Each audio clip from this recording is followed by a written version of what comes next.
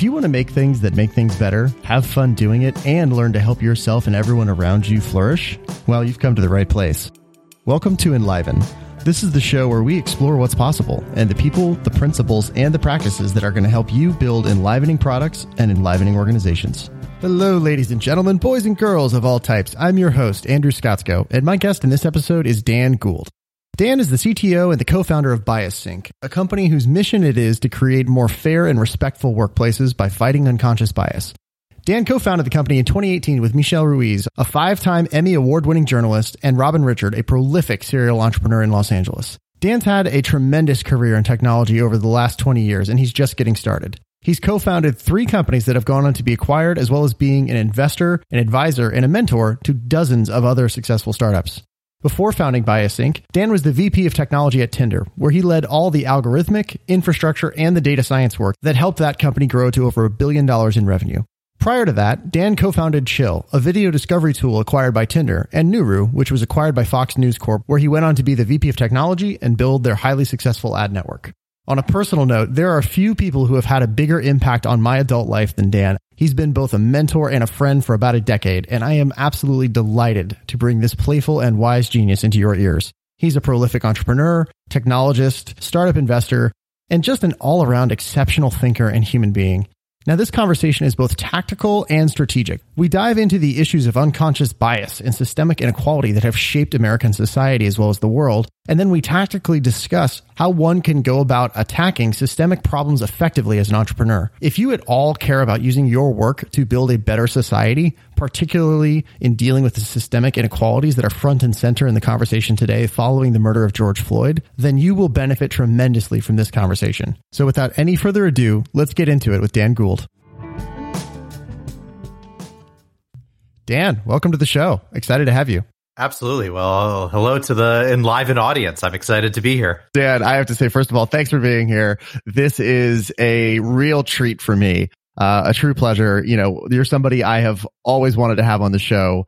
And to the listener who doesn't know our backstory, Dan and I have been friends and used to work together for coming on a decade now at this point. And been a dear friend, mentor, all the things. So it's a real pleasure for me to have you here, because there are actually, and no bullshit, there are few people I can think of who have actually had a bigger impact on my life than you. So thank you for being here. Well, thank you. And it's just been super fun. It's great to have great friends who are out there doing exciting things, meeting exciting people, building a great life and world around them. So, there are so many places we could go. And one of the things that's so interesting to me about you is like, you're one of the people I think of as like a quiet giant. Right. You're one of the real players in the LA tech scene that most people who aren't in the game wouldn't know. You tend to be one of these, you're like a ninja, man. You're like one of these master ninja types, which I freaking love. Oh, thank you. I try to hide out a bit. I definitely like building interesting things, but don't necessarily want to be out there all day. Yeah, for sure. I mean, you have such a fascinating story, and we'll get into some of that today. But one of the things, I wanted to start a little bit more of the personal side, and then we'll pivot into the bulk and the bulk of this conversation. But I was hoping you could, you're a technologist par excellence, and you've had such an interesting career covering quite a few industries at this point. And someone from the outside looking in who, has seen the work you did with Nuru, with Adly, with Chill and Tappy and Fox. I mean, you've been like all over the place, particularly in the tech and the media side of things. But I'm curious to you, like, what are the through lines for you inside your career, other than being the technologist, but what connects the dots for Dan? Absolutely. So my interest is in part what the intersection of technology and humanism. So a lot of what I've done has been, for example, in social software, where it's building tools for people to communicate more effectively. And then on the other side, that's evolved into a lot of technology meets social science. So how do we use technology in ways that let people measure and change things in society? So to jump back a bit about that aspect, right now, AI is becoming a big thing, but computers were invented basically in the 40s. And there was this idea that developed around cybernetics and other areas that evolved to be the field of AI.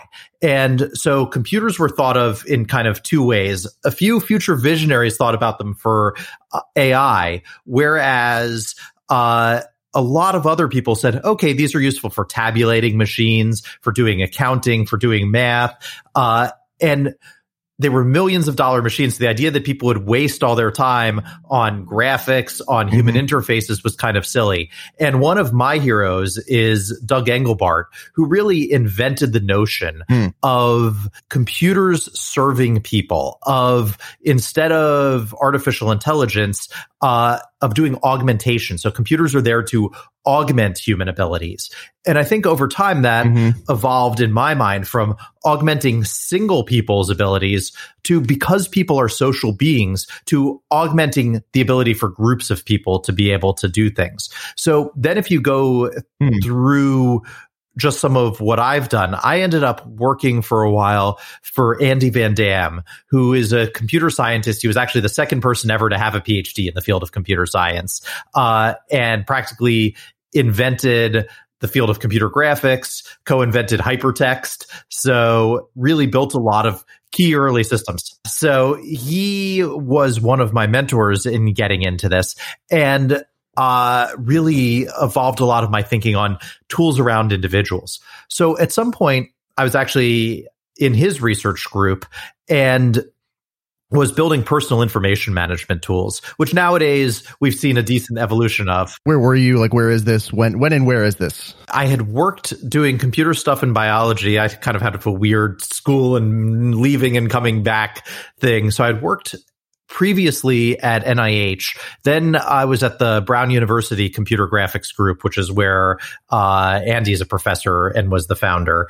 And working with him, I was doing some projects on the side around personal information management tools, thinking about this was really around the birth of the web. So thinking about hypertext, thinking about the web and tools to be useful to improve people's lives. So what happened was I realized that all of that was too personal. It was tools for personal information management, and everyone wanted to do things their own way. So having tools for groups of people was far more important, and built what was a predecessor to modern social networks. So what we built was something called Corridor, that really, one of our users was a guy, Adrian Scott, who built Rise. One of his users built Friendster.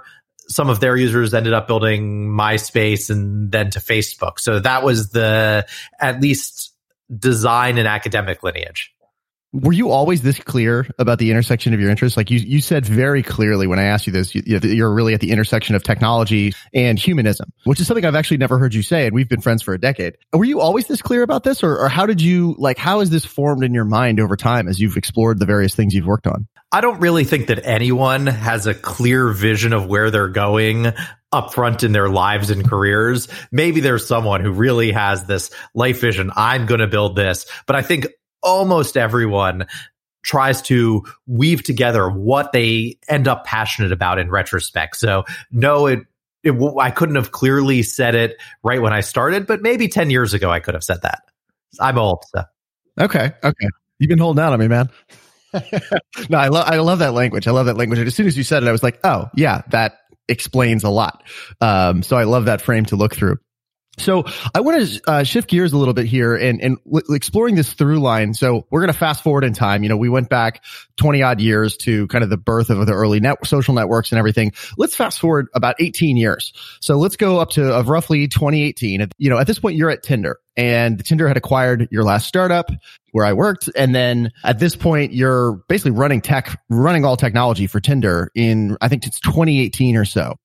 What's the story? What happens next? What shifted that brought you to BioSync where you are now? Absolutely. Well, so first I was running part of the tech side. There was someone managing really a lot of the engineering process side, but I was doing data science and AI and other pieces like that. I had an angel investor in my previous company, a guy named Robin Richards, who has done a lot of things in enterprise software. And he called me up one day and said, "Hey, I'm working with this woman, Michelle, on this project that we're figuring out. And we need someone who does what you do, who builds things at that kind of weird intersection of tech and social science." And to be honest, I had an earnout still at Tinder, so I had a lot of stock and Tinder was skyrocketing. So he said, I know you have an earnout, so you can't join us, but help us to find someone like you. So I said, okay, I'll at least meet with Michelle and hear what she's up to. Then we had lunch and she filled me in on what she was doing. And I said, this is important enough for the world that at various moments you have to decide, often you say, okay, am I in it for the money or the values? And I had said a lot of times I'm in it for the values, but then you actually get confronted with the things where you have to choose based on your values. And I said, okay, if I actually am who I believe I am, then I've got to go and join and be a part of this. I love it. For those who are not familiar with it, what is BiasSync? Yeah, so BiasSync is for large organizations to be able to manage and measure levels of unconscious bias in the workplace. Just to set context for the listener, we're in June 2020.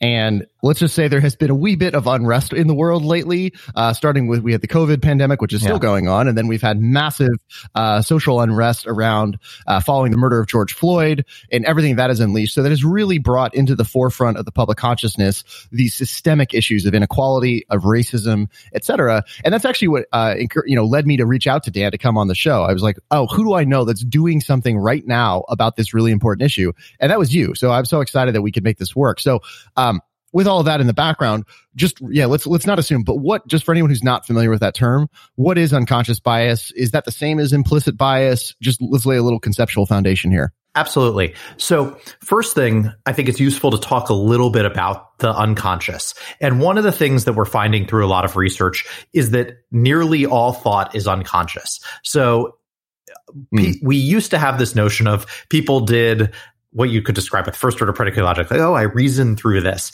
And a lot of experiments have been done. And as with any experiment, there's always controversy. And, for every PhD, there's an equal but opposite PhD. But I would say there's a pretty strong consensus in the cognitive science community that for example, there are experiments where they ask people to make a choice to choose a red thing or a blue thing. And they have them in an fMRI machine. And then they say, when did you become aware of that? And yet they can find signals that suggest in the brain that the decision was made before the person thought they were making a decision. So before it really entered that sort of reasoning part of consciousness. And while we could dive into details of where these happen in the prefrontal cortex and so on, because some of this is still under active research, it's probably better not to get too deep into it, but to say we believe pretty strongly that a lot of decisions are made in a very automatic split-second moment. A lot of you have probably run across works like Daniel Kahneman, who talks about type 1 and type 2, or system 1 and system 2 thinking, where you've got a set of systems that really are about automatic responses. You see something, you respond, and then you have much slower, much more explicit forms of thinking. So there's a bunch of research that was done on how this applies to things like race and gender. And likewise, a lot of our responses to people where we make assumptions happen in an automatic manner. Now, it's often possible to overcome that by thinking in a much more explicit, careful way. But one of the useful things is to measure those automatic responses. So I see someone who's Black, and do I make assumptions about them that are very, very likely not true, but that's our automatic response. So first, to answer your question, at first that was called implicit bias, where people used implicit measures. And as people have gotten more sophisticated about it, they've tended to shift towards the term unconscious. Implicit, I think, is a better term for describing some of the tests and measures, because there are explicit measures, whereas the bias itself is unconscious, but more or less treat them as synonyms outside of the academic debate. Okay, great. So now we've established unconscious bias is this automatic unconscious assessment or reaction to someone or something that it hasn't even hit our awareness yet. It's just, but it's happening in the background. Like you said, we have great evidence now and proof in science from neuroscience that decisions are being made so rapidly. They're being made before we're even aware they're being made, which is crazy. But that's a whole other rabbit hole we could go down. So, okay, now we know what unconscious bias is. why is this a problem? How is this a problem? What does this problem actually look like as it manifests in reality? Yeah. So first thing, the problem is very widespread and is manifesting itself in all kinds of fields. We have issues around in healthcare. A lot of doctors are very good at diagnostics where they see a patient and they pretty quickly know what's going on. But because they're doing so much of that automatically, these unconscious biases can come in. And to be honest, they're killing people, where rates with exact same symptoms, rates of heart attacks are diagnosed at much lower rates in minorities. There are assumptions around gender. We've seen this obviously a lot in policing, where people will assume that a black man they meet is involved in some crime, and that can lead to police getting scared and reacting with dangerous force. So this is creating problems in all kinds of areas and fields, in people's personal lives, in their work lives. Now, BiasSync in particular is dedicated to the workplace side of it. So BiasSync's mission is to create more fair and respectful workplaces. And we do that through looking at unconscious bias. So we're talking about unconscious bias here. And I'd like you to sort of paint a picture for me and the listener about what ends up happening. So now that we know what unconscious bias is, what effect does that have? If, we say we all have these biases, we're unconscious of them. What happens as a result of that in our organizations and writ large in our society? So I want you to paint me the case as it is now, and then what does the future look like if, let's say BiasSync is massively, wildly successful and this all works? What does a happier future look like for us? So where are we now? Where are we going?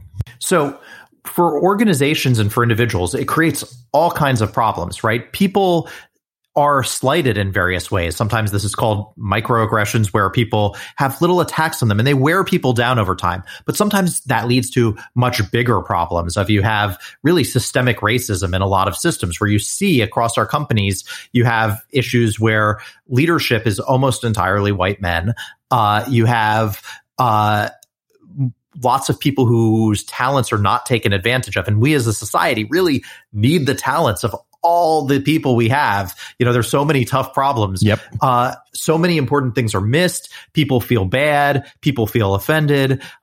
People leave their jobs in their companies. So really this whole big host of problems happens. Then at a more company level, there are often lawsuits. So you think about this incident that happened a while back with Starbucks, where there were some employees who I forget the details at the moment, but basically acted offensively towards a black customer. And it caused lots of people to stop going to Starbucks. And then Starbucks said, we're going to have a strong response against this. We're going to look at unconscious bias through our whole organization. So you've got negative PR and legal things, but the bigger picture is we're really hurting both so many individuals and so many organizations that could be doing so much better.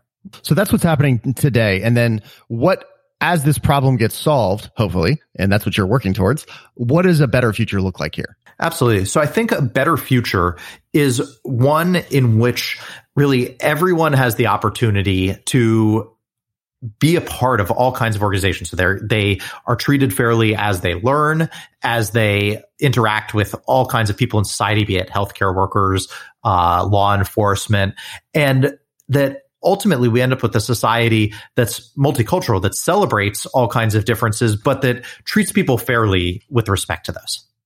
I love it. Hearing you say that reminds me of one of the many reasons I so appreciate you, which is like we share that desire for every single person to be able to get up and go out and make their unique contribution to the world.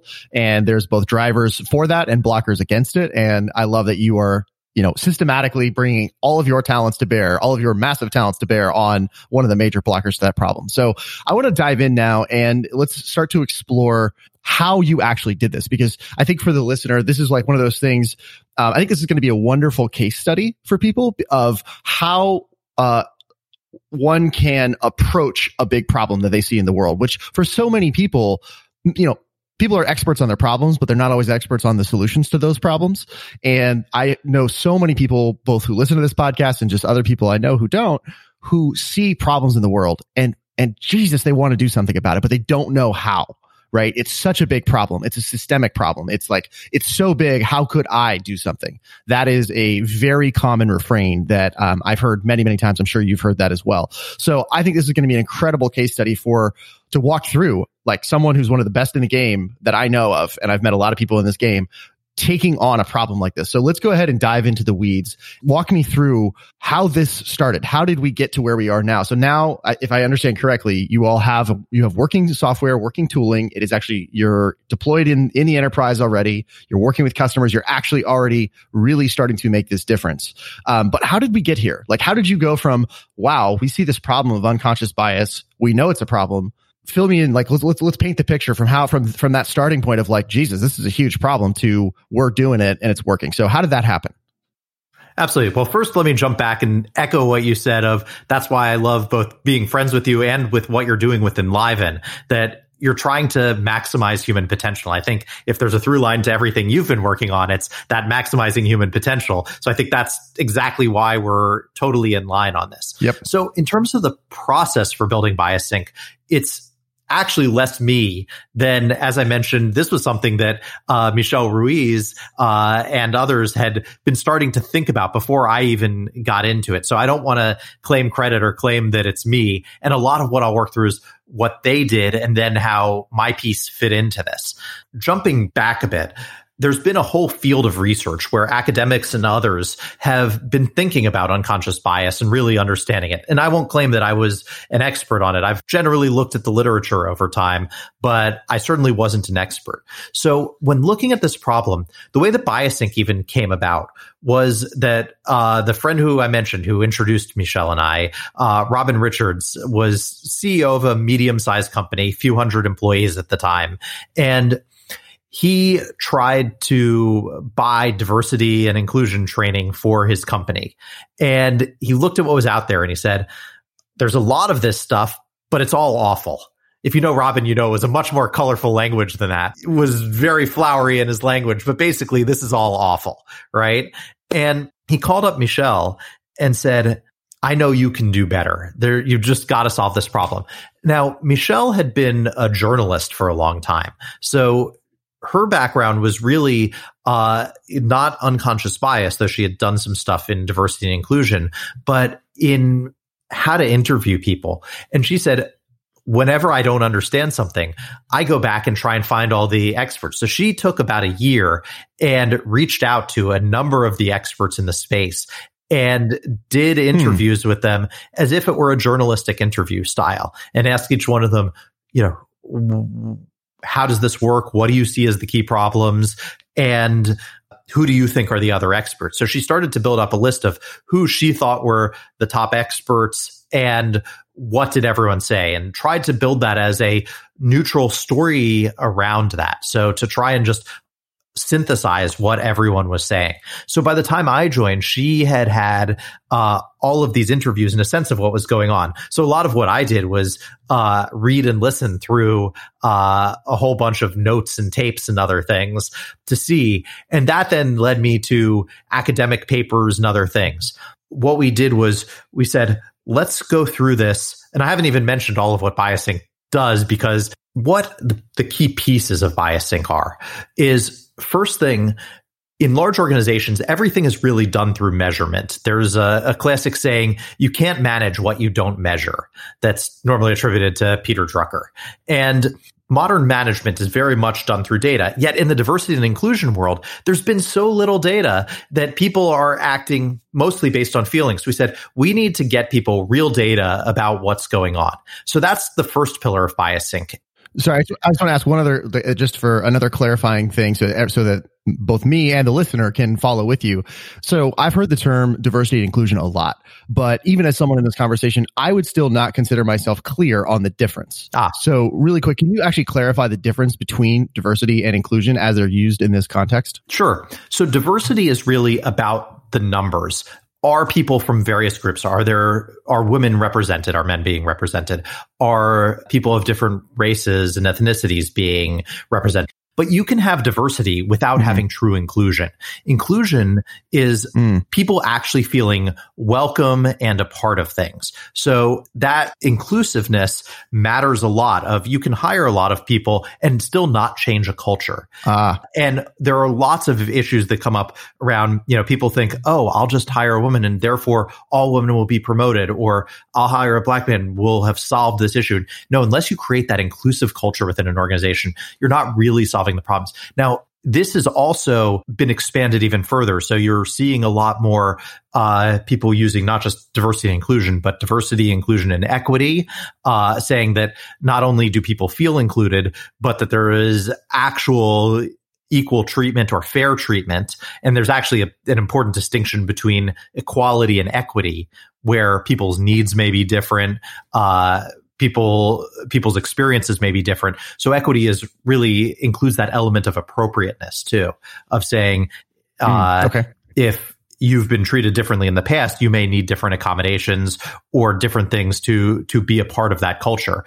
So you're often seeing diversity, inclusion, and equity, or diversity, inclusion, and belonging at some organizations. So we're seeing for example, within large organizations, they often previously had chief diversity officers, and you're starting to see chief equity officer as a title that exists.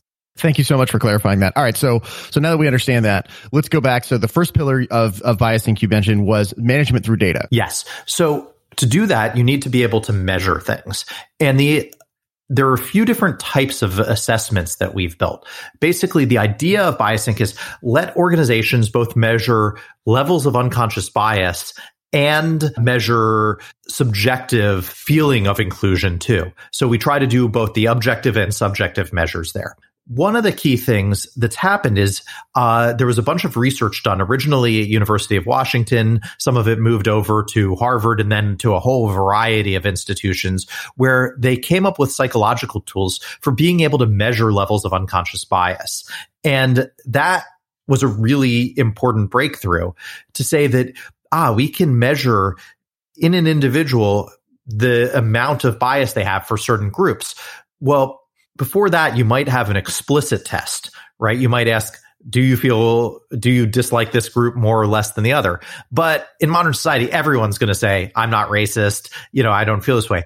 But being able to know those levels of unconscious bias are useful for an organization to understand where the root of the problem might come from. So how that unconscious bias, while it's possible to overcome, at least says, what do people do when they're on autopilot mode? What do they do on automatic? Which is often where a lot of problems start from.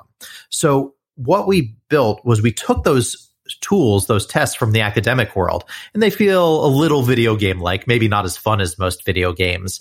And we took those and we adapted them so that they measure the sorts of unconscious bias that we care about in the workplace. So stereotypes that commonly occur in the workplace, and then made them so that they're enterprise software, so they're deployable by these large organizations. And we coupled that with a few other tests. So we measure things like openness, cognitive empathy, things that our academic experts have said is useful in overcoming unconscious bias in the workplace. Then we also built more subjective measures so that we built a culture and climate survey where people could tell us about their sense and levels of inclusion. So once we have all of that data, the real key is people need to feel like they can do this honestly and they're not being targeted, because we know that almost everyone has unconscious bias, right? So we have a threshold that we say is moderate to strong unconscious bias. And 70% of people, more or less, who grew up in the United States show a strong to moderate level of unconscious bias against Blacks, right? And so we don't want companies going and saying, now we're going to fire you because you have unconscious bias, or now we're not going to hire you. Instead, the goal is understand what's going on. So one of the really key things that we do is that we say, we'll give the individuals their individual results. So you go through these assessments and you'll see, okay, I have a moderate level of unconscious bias against African Americans. I have, no bias against women, so on. And then you'll get those individual results. But then we throw away the keys that connect their test results from the personally identifiable information for the person. So we give companies only anonymized aggregated results, and the companies get just a picture of how they're doing and not individual results. I see. You've developed this sort of suite of tests, right, to measure both the bias as it relates to diversity, as well as the more subjective inclusiveness, biases that affect inclusiveness and the experience that people have in that environment. And then you're doing this suite of assessments, running people through it. And we'll talk a lot. We're going to get a lot more into how you actually did this. I think the story is fascinating, but I just want to make sure we kind of get the landscape, the forest before we dive into the trees. Yep. So now you're running people through these assessments, and then you're giving them. So if I, the employee, take this test or set of tests, I get my sort of personal results, right? And they'll show me explicitly, okay, I, Andrew, have this bias. I have this bias. I don't have a bias here, et cetera, et cetera. But then you're scrubbing my data so that, if I'm in an organization of 1,000 people, that I'm not getting necessarily penalized or targeted by the management of that company. So they're seeing sort of rolled up anonymous data. So they can sort of see the pie chart across the organization, but they can't zoom in on any one person and say, hey, you're fired or something like that. Am I getting that right? Almost exactly. That's exactly what we're doing. And we let them drill down a bit. So we let them bucket people in things like department or level or location in office. But we do a bunch of statistical tests saying you wouldn't be able to disaggregate any individual from that. So the first pillar was assessments. And what we did was we went through and looked at, oh, wow, there's a way we can measure unconscious bias. Let's figure out how to do it. And one of the things that I'm a big believer in is doing lots of prototyping. So lots of just little experiments where you see if something can work. Mm-hmm. On the other hand, when you're dealing with things where there's science involved, you really have to do things correctly and accurately. So there was this tension there of, I personally love to just build lots of little experiments. At the same time, this is data that really matters to people. If you're telling them, having unconscious bias around race doesn't make one a racist. A lot of people will feel that way, right? It's like, oh, you've got this unconscious bias. Sure. It's telling me I'm racist. Well, a lot of what we do is to disarm that and make it clear that that's not what that necessarily means. You've got to get it right. As a quick aside, by the way, on that, racism, as I'm really exploring and educating myself, given all the social issues we're going through. I wish I'd done it sooner, but better late than never. Highly recommend for anyone listening to this, if you haven't, to read the book White Fragility.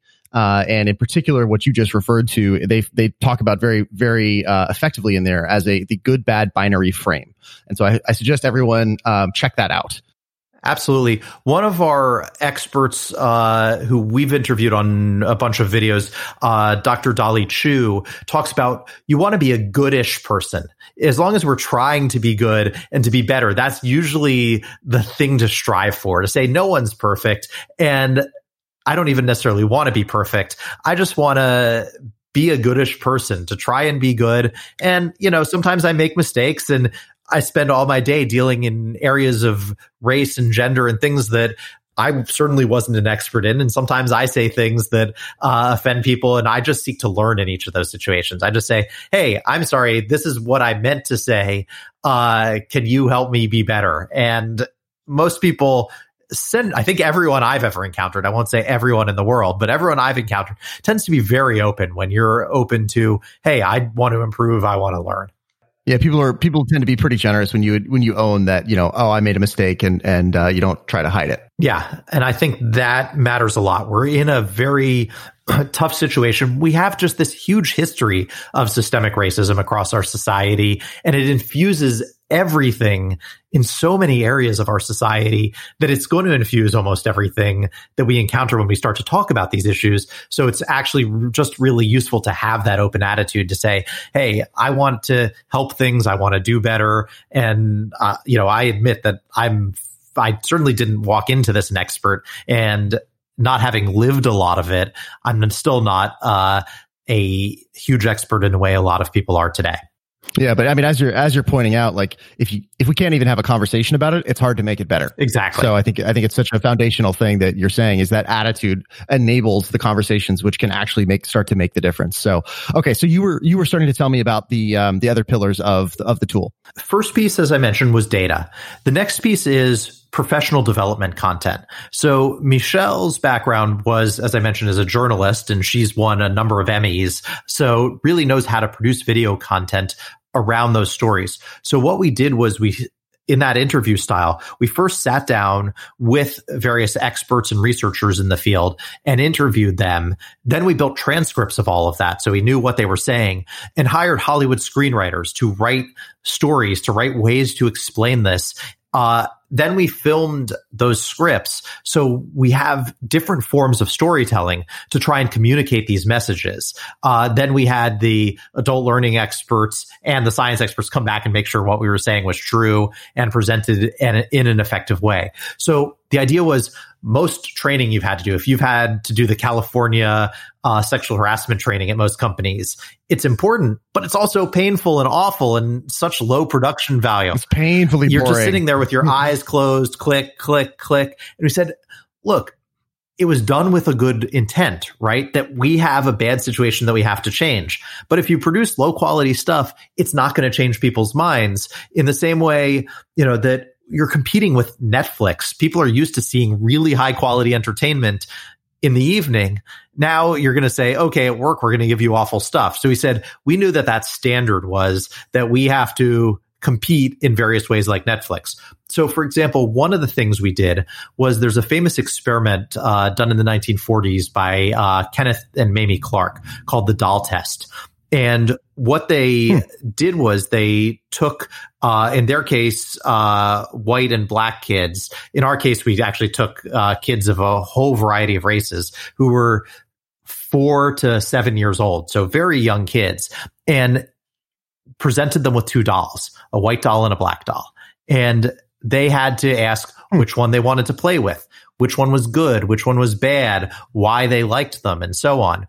And even about 70% of African American kids, young like that, preferred to play with the white doll, and even more among the white kids, right? So this sort of racial preference comes up really, really early in people's lives, and that happens across our society. So we wanted to make it clear in our programming, like, first thing, do a cold open with that, make it very emotional and gripping, so people realized, oh, wow, this is a real problem. It's how many online training videos do you cry at the opening scene of, right? Then I've never had that experience, but that would be powerful. We wanted to say, look, this doesn't make you a bad person, as we were talking about earlier, that practically everyone has, and it develops really young. So it's not something that we're thinking about and trying to be a bad person. So we built videos around all of these different themes. So we did a lot of hidden camera videos where we have a bunch of people go into a construction site and tell them to meet with the engineer. And we have a man and a woman who otherwise are working on the same sort of thing across from each other. And nearly everyone goes and brings the clipboard to the man. So things like that, intermixed with videos. So that's the second pillar. And by the way, I should mention, those assessments I mentioned are interspersed. So they're interspersed throughout these video modules. Then the third real component of this is microlearnings. One of the things we learned from our adult learning experts was that it requires sustained effort to change one's mind. It requires time and effort to be able to act differently in different situations. So instead of just having this one course, one activity, one and done, what we do is we deliver monthly microlearnings to our clients. So every employee gets sent a snackable bit of content that's 3 to 5 minutes. That's a follow-up of something specific they can do or change after they've done that baseline course. So those 3 pieces really fit together. And what we do is, during that initial rollout with companies, we first do basics of unconscious bias, then the science of unconscious bias, racial bias in the workplace, gender bias in the workplace, then some basic mitigation tips and strategies. So that's the core of the baseline. Then each month thereafter, we send those microlearnings out that are more specific changes. Then as companies stay over time, we add in other topics like LGBTQ, age bias, other forms of bias. We'll add at the 1 year mark or the 2 year mark. So they stay a part of this and really change things over time. A question specifically about the offering that BiasSync is putting into the world. First of all, what does a micro-learning look like? And then how do you actually validate over time that this stuff is working? Like, how do you validate that the tools that you've deployed into a given enterprise, that they're working and they're actually having the intended effect? How do you do that? Yeah. So first thing, what is a microlearning? A microlearning is a small snackable bit of content. So it's typically a video that's 3 to 5 minutes, which has some concrete thing you can do and some principle, some concrete activity you can do, and often a follow-up. So we usually, in addition to having the video, have some downloadable PDF or other activity of what you can do if you're choosing to put this into place or to follow up. So the one I mentioned earlier about expand your network, it had a video talking about why expanding your network is valuable, how you would go about it, and then it had a downloadable PDF that was a set of activities you could do to expand your network. Now, in terms of how we measure this, so there are a few pieces. At the small level that, unless you want to, I won't get into, there's psychometric validation of the scientific validation of the individual tests and assessments. But in the bigger picture of, are we changing behavior? There are two ways that we're looking at this. The first of which is that, as I mentioned, we do this culture and climate survey. So it's how do people perceive their organizations doing? And that's, very classic large employee survey. So send it to 1,000 random employees at your company and measure all kinds of factors around inclusiveness, belonging, incidents, discrimination, other things like that. So we run that survey at various times for the organization. We work out schedules with them, but we may say, okay, let's do it a little bit before you start BiasSync, and then let's run it after a year and see that that things are different within the organization.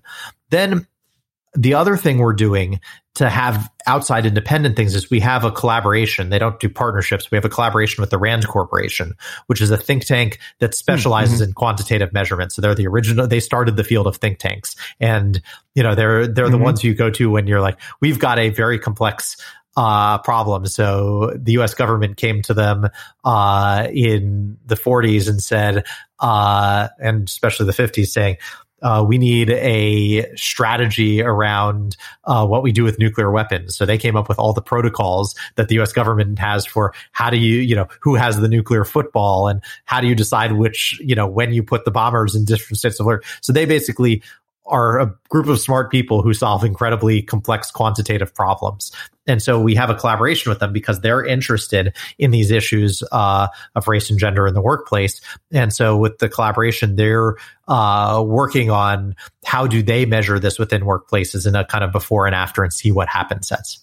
Let's just recap that really quick because we kind of covered a lot there. Let's make sure we've got this solid before we kind of go deeper. So 3 pillars to the system. First pillar is data. Yep. Really, really well scientifically validated assessments and data to help both individuals and the management of a given organization understand what's the baseline, where are we? Yep. Okay, so the second pillar is compelling professional development content, which I think to most people probably sounds like an oxymoron because they've never seen it. But basically, I love that question of like, okay, this is something we all have to do because we have a real problem. And let's be real, the current standard of what's out there, the status quo, It sucks. It is painful. It is almost painful punishment for anyone to go through this stuff. It's just terrible.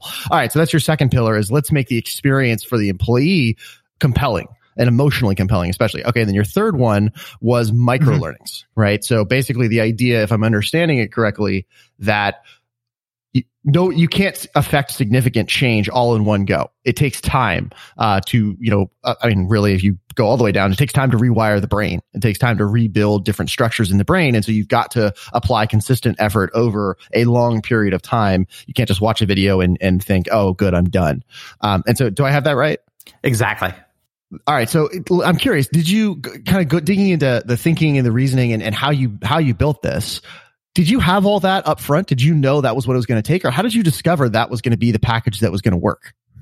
So we figured most of it out pretty early, actually, at least to those first 2 pillars, that we would need the compelling content because we knew that things out there were so bad And we realized after talking with the experts that there was this possibility of getting data.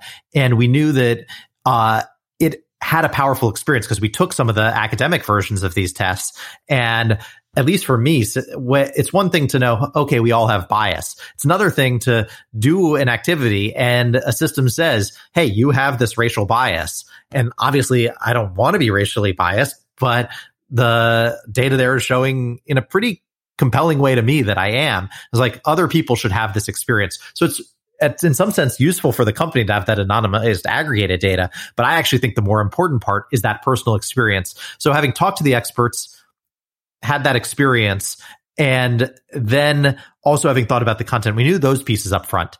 We thought from a business perspective that the micro learnings and some other pieces would be add-ons. So we'd sell them separately. Whereas once we actually started to talk to customers, we quickly learned that, okay, this really has to be one package deal, that you can't sell, that a lot of the pieces that we thought would be sell as separate pieces, they were only interested if it came as a complete package. So maybe some of those initial models where you imagine in your head, oh, and this will also be a great business where you sell this and this and this, get tempered a little bit, but it's still, I think, a very strong, sustainable business given the need. I want to understand a little bit more about how we unwind conscious bias or what we do about it, right? So at this point, we've established that we all have it. It's a real problem and you can measure it. Mm-hmm. And then if we take the idea that you can affect it over time with micro learnings, how does that actually work? Like, so for example, and I'm curious to explore this, we're going to mostly be talking about how we do this organizationally, given that's what BiasSync does. But I think it's also interesting because a lot of people listening to the show are not going to be in a situation where they work in a big enough organization that it makes sense to work with BiasSync. So maybe they have to basically do this for themselves. So for example, like I've taken the Harvard implicit bias test, and it showed me, I have such and such unconscious bias. And I was like, okay, yeah. And it was very compelling, but I still don't know what to do about it. So what do we do about it? How do we unwind this? Talk to me about that. Absolutely. So the first thing that was disappointing to me was the idea when we started the company was, okay, what we'll do is we'll measure unconscious bias. We'll do a bunch of things that'll change unconscious bias, and then we'll measure it again. So companies will pay us to take this test every year. And as we dug into the science of it, that clearly was not going to be the case. It's possible to change one's levels of unconscious bias, but it requires huge sustained effort.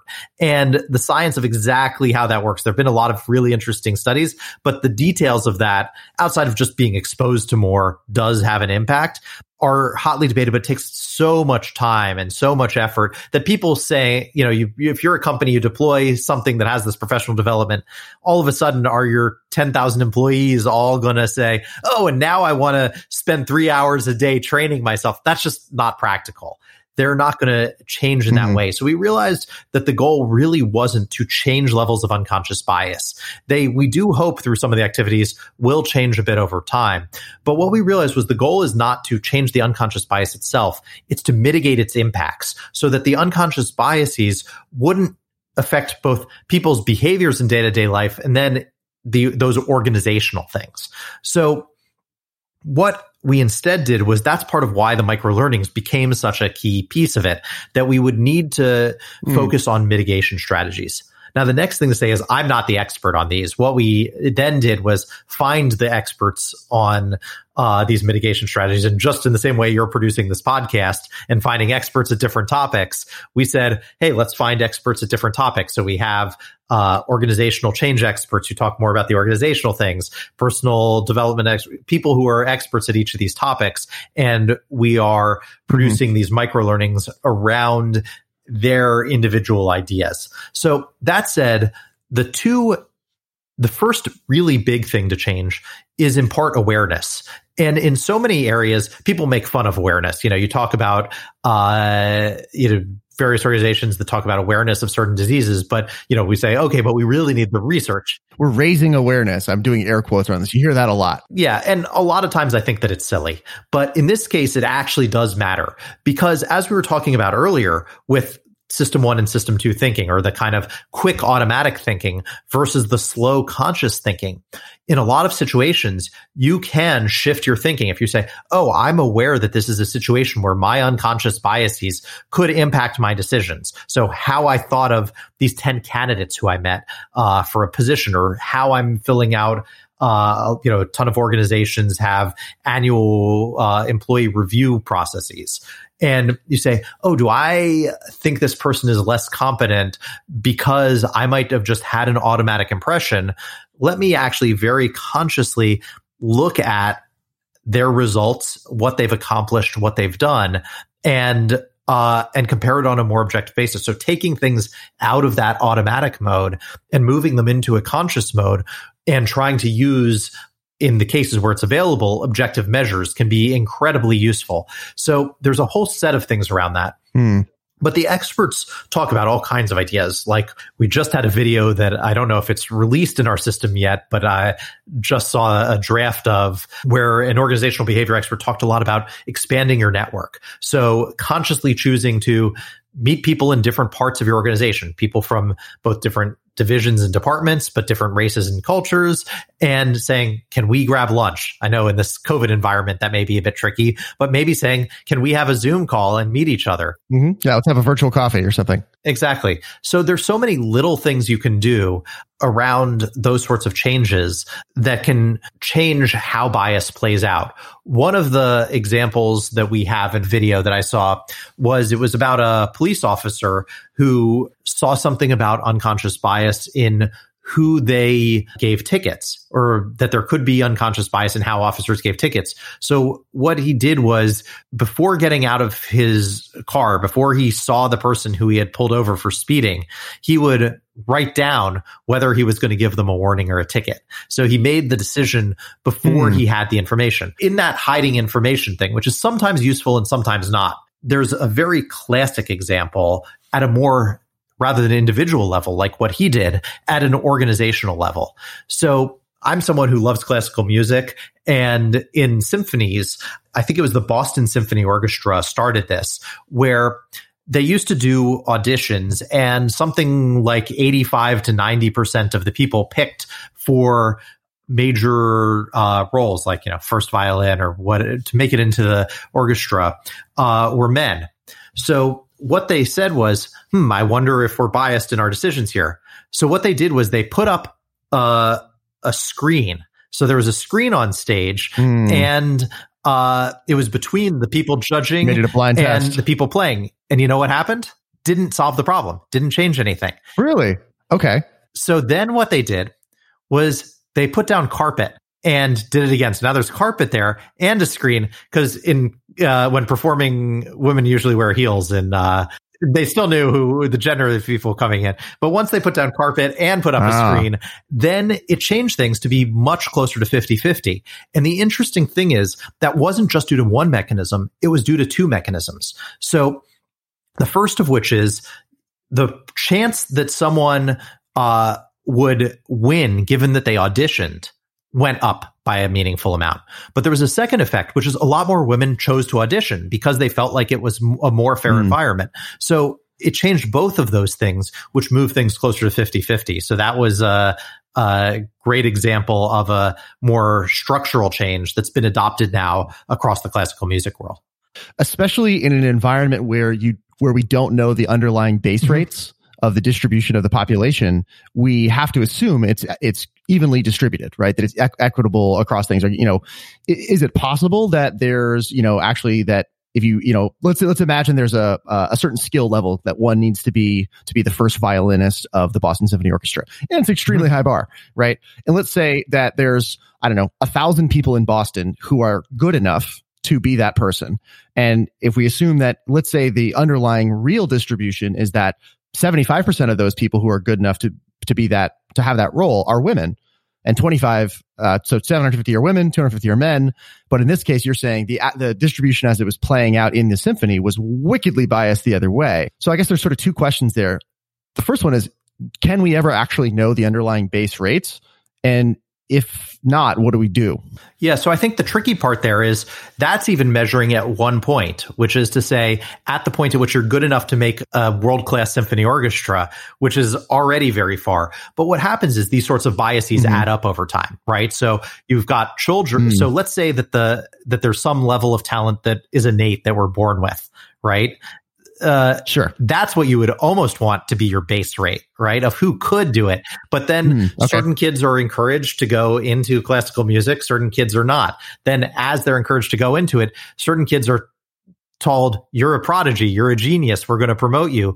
You're not. So that creates a problem throughout the entire pipeline. So even by the time you make it to this test that we made more fair of who gets into an audition and who doesn't, I think there's still a lot of what I'd call more structural sexism and racism there, but at least they were able to fix things at one place. And I think the process of changing this is changing that in lots of places. Now, the pipeline problem that I was mentioning before might not be as easily solvable by just blinding things, by making, I think of the solution at that late stage as being, purely a blinding and hiding information, but there may be mechanisms like affirmative action that are relevant in those early stages of the pipeline. And the solutions to problems, I don't think are universal, right? They're, as I mentioned earlier, our society is just so suffused with so many of these issues that we're going to have to be creative and work hard. And it's not going to be an overnight thing to solve. Yeah, for sure. As I'm listening to you say that, it's such a great point. And it reminds me of something that I learned from another guest on the show, an episode that has not come out yet, but a woman named Nilofer Merchant. And one of the things that Nilofer helped me understand was that status and power are self-reinforcing loops, right? So as you said in this pipeline problem, bias or inequity early in that process compounds over time. And so, maybe things were evenly distributed back when people were 3 years old, but then after you've had 20, 30 years of self-reinforcing loops, you're left at the other end of this pipeline with an inequitable system. So let me ask you this question. As someone who has teamed up with a great group of people to go after a systemic level problem, there's always the challenge of scoping, right? You're at where BiasSync is addressing this problem is at the tail end of the pipeline, right? And as you said, it seems like your first step is a mitigation step, right? Of, okay, but maybe over time we can actually unwind and change unconscious bias. But step one is to just make it better by mitigating what's happening. How do you think about where to draw your boundaries of what your intervention is going to be in something like I could easily have seen this said like, okay, we're going to try and solve the whole pipeline problem. We're going to go upstream of where it is here. I'm sure you've seen this question. How do you advise people to think through that? Yeah. So the first thing is I messed this up horribly early in my career, where when we had the idea for the first social software, we really said, okay, you can do this and this and this with it, and basically built something that way too early in the internet included everything that you'd think of as part of Facebook, but also of LinkedIn and Yelp, and it had a professional area and a products area and all kinds of things, and said, oh, let's build this. And it's impractical to boil the entire ocean, right? That you can't do too much at once. So instead, you do need to focus down and find a piece that works. And the one thing that I've learned about system design is that all big working systems start as small working systems. It can't repeat that enough. Every big working system started as a small working system.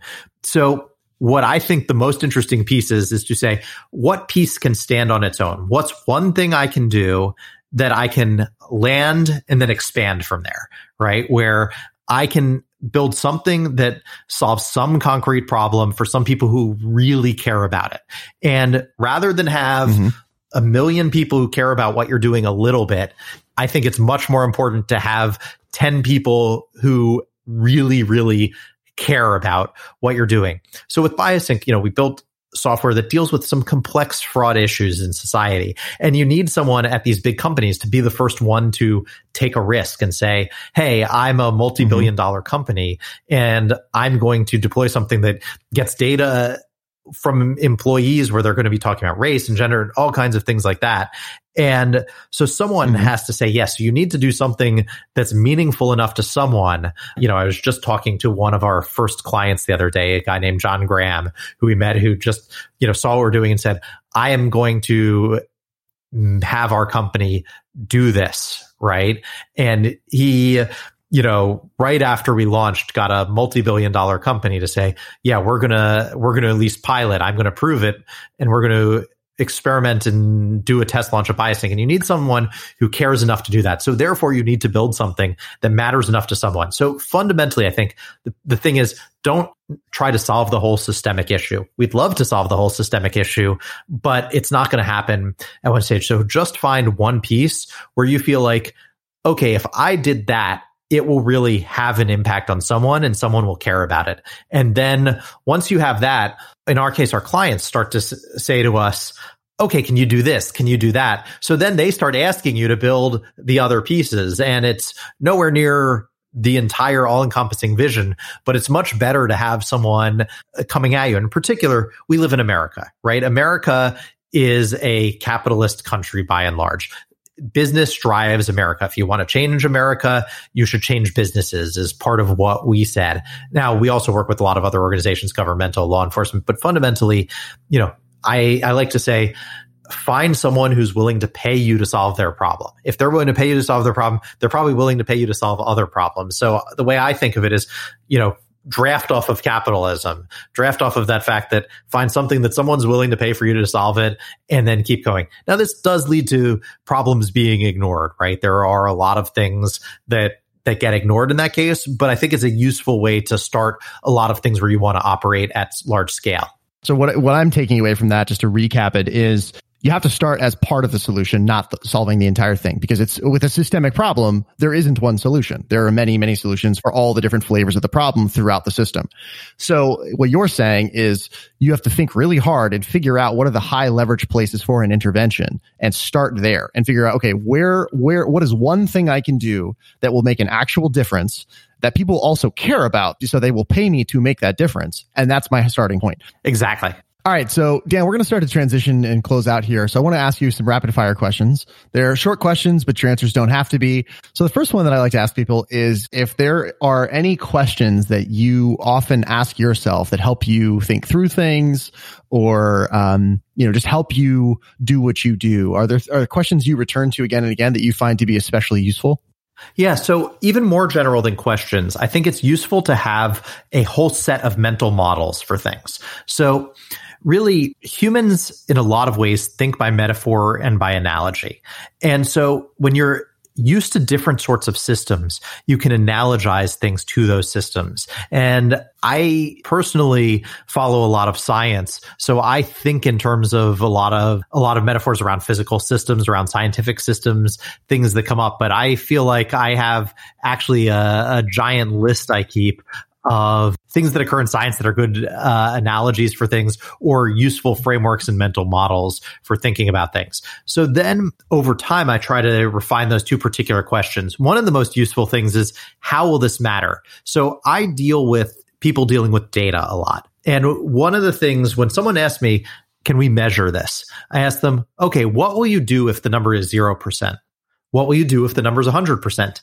If the answer is not different, then it's not clear why we should measure it, right? And that actually comes from an area called information theory. So information theory is a lot about measuring the informational content of something. So so the best definition I've heard of information is it's the difference that makes a difference, right? And if you understand based on data you get what difference it'll make, then you can choose to act appropriately. So I'm a huge fan of asking about how will you behave differently in different situations. Yeah, I love that. And that also reminds me of the Josh Seiden episode. For anyone who's listening to this right now, if you're interested in that idea, check out episode 18 with Josh Seiden, who's really all about strategic and outcomes thinking, which kind of goes to the heart of is what you're speaking to. So let me ask you this. If you could go back to the start of whatever chapter of your life you consider yourself to be in right now, if you go back to the beginning of that chapter, would you do anything differently? Well, certainly I'd say for some previous chapters. So, I did a lot of early work on social software, and we came so close in a lot of ways to building the right thing. But exactly what I said of trying to boil the ocean, trying to do too much at once, meant that we never built anything. So that was probably the biggest mistake that I've made. And, arguably, had we done what we were planning incrementally rather than all at once, we would have built what was the equivalent of Facebook, except I'd like to think we'd do a lot of things better in terms of our behavior. That said, at the current phase, happily married, have an amazing kid. I've been incredibly lucky in life, so it's hard for me to say I do something big differently. There are lots of small things that I do differently, but I think most of the changes I would make are in previous stages of life and not the current one. That's a good thing. That's an excellent thing to be able to say. Good for you. And then who or what has had a really big influence on you in terms of how you see things or how you show up? There are so many different things that I feel like have impacted me over life. First of which is having great mentors. So Julia Barsoni, someone I mentioned, Andy Van Dam, people who I've had a chance to learn so much from. The other thing that's really changed my life is the chance to be a part of things that we've been building. And as you get experience, as you get to build and try things, I feel like you just learn so much by doing things wrong. And that's a very generic answer, but it really does matter a lot. Yeah, no, I get that. And I've had the chance to witness that personally. So that's, I'll underscore that one. One other one I like to ask people is, if you think just recent memory, whether that's like a week, a year, whatever, but what's a small change you've made in your recent memory that you think has had an outsized impact?